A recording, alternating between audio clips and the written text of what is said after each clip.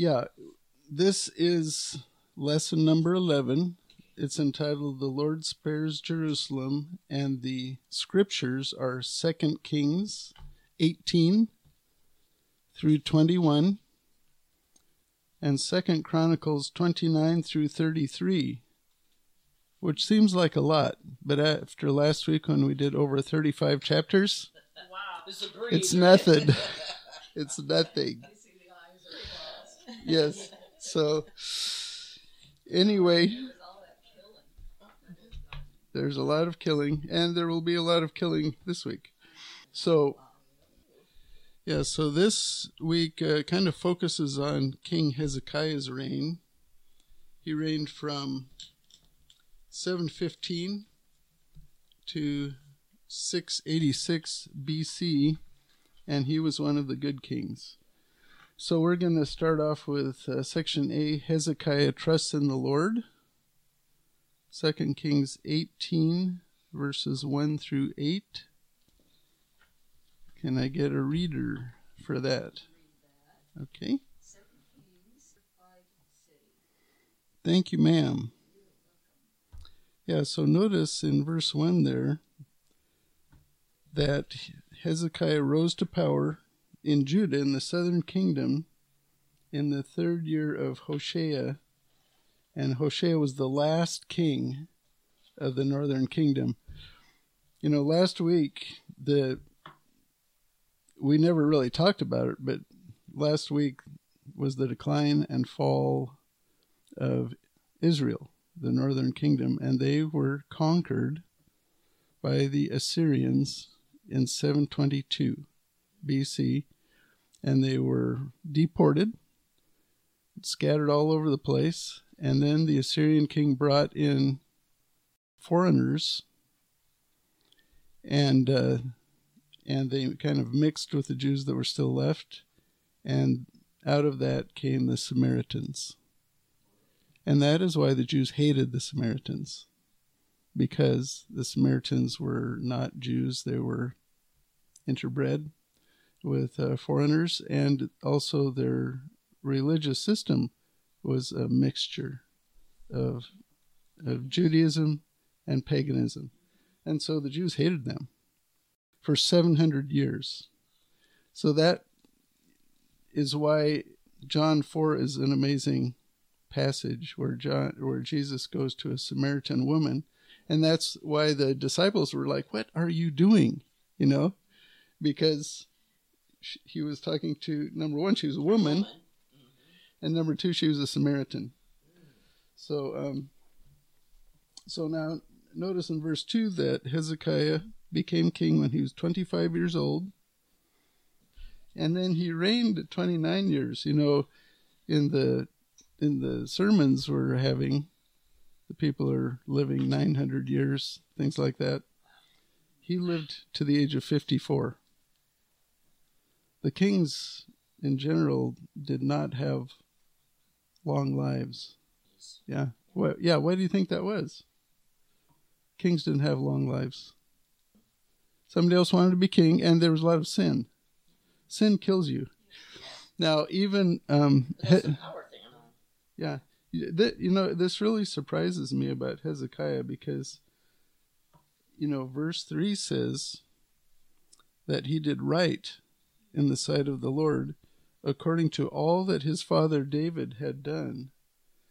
And there were only 3 kings after David that was said about, that they had done right according to all that David had done. And that was King Asa, King Hezekiah, and then King Josiah. Those were the... Yeah. So, and also notice he was not judged on his military prowess or his economics, his power, economic power, but on the submission to the Lord and the Mosaic law. That is how the kings are always judged. So believers are saved from sin by faith alone. And that was true in the Old Testament days also. But they're judged for reward,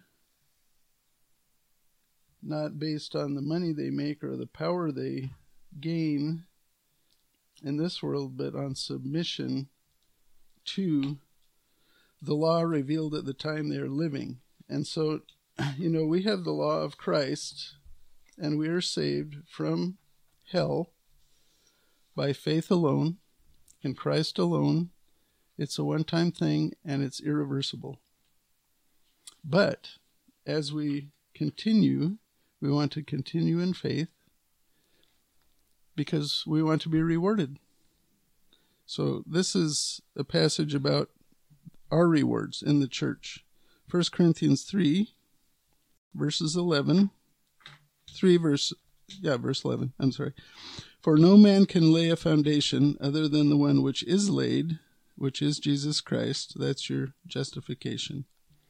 Now, if any man builds on the foundation with gold, silver, precious stones, wood, hay, straw, each man's work will become evident, for the day will show it, because it is to be revealed with fire, and the fire itself will test the quality of each man's work.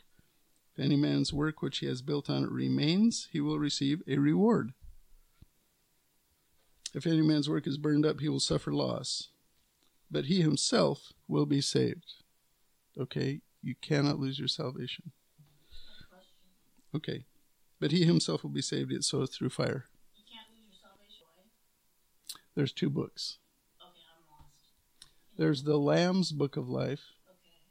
and there's the Book of Life, which is physical life. You can be killed physically. And there's examples of that in this book of Corinthians chapter 11. The Corinthian church was taking the Lord's Supper very loosely. They were, showing favoritism. They were getting drunk, and some were becoming sick, and some had died because they were not honoring the Lord's table. And so you can lose your life, a Christian, by sin. Yeah. So, and that, what we're doing right now is part of that second phase. If the only thing that mattered was justification, believe in the Lord Jesus Christ and you'll be saved, the Bible would be very short, wouldn't it? You could do it in one verse. Most of the Bible is how to act like what you are. Once we are saved, we are children of God. We are co-heirs with Christ. It does say that. It does say that. Yeah. And there's a place in Revelation where it says that, it says specifically, I will not blot you out. But that never has anything to do with your eternal salvation, because Jesus made a promise. God cannot lie. He made a promise to you to save you, and he will do it. So, now, verse 4 is interesting. He removed the high places and broke down the sacred pillars and cut down the Asherah. He also broke in pieces the bronze serpent that Moses had made. For until those days the sons of Israel burned incense to it, and it was called Nehushtan. Now this is from Numbers, chapters 9 and 10. Remember, the Israelites got the Lord mad at them. They were often doing that because they were grumbling, complaining. And so the Lord sent poisonous snakes amongst them as a judgment.